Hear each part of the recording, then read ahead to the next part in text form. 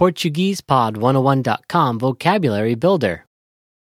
Daily life-related actions. Ações do dia a dia. All vocab follows a translation. First, listen to the native speaker. Repeat aloud, then listen and compare. Ready? Go out. Sair.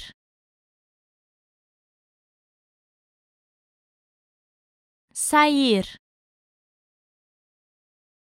Eat. Comer.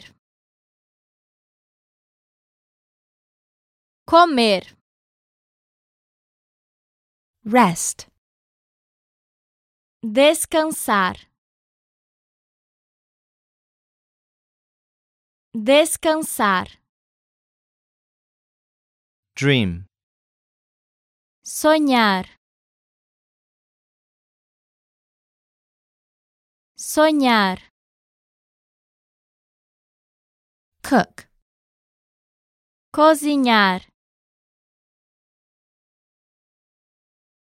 Cozinhar. Use a computer. Usar computador. Usar computador. Return. Voltar. Voltar. Do housework. Arrumar a casa. Arrumar a casa. Brush one's teeth. Escovar os dentes. Escovar os dentes. Shower. Tomar banho. Tomar banho. Wash one's face. Lavar o rosto. Lavar o rosto.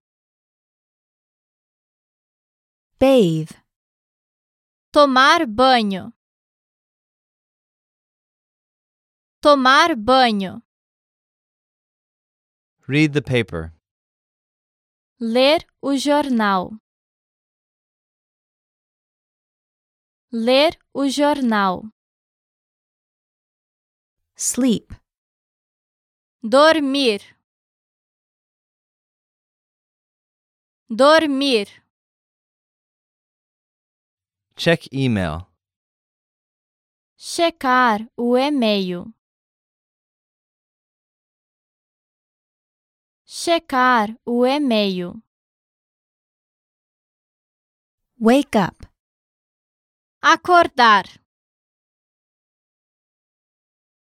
Acordar. Work. Trabalhar. Trabalhar. Shopping. Fazer compras. Fazer compras. Shop. Loja. Loja. Get up. Levantar. Levantar. Have a dream. Ter sonho. Ter sonho. Well, listeners, how was it? Did you learn something new? Please leave us a comment at PortuguesePod101.com. And we'll see you next time.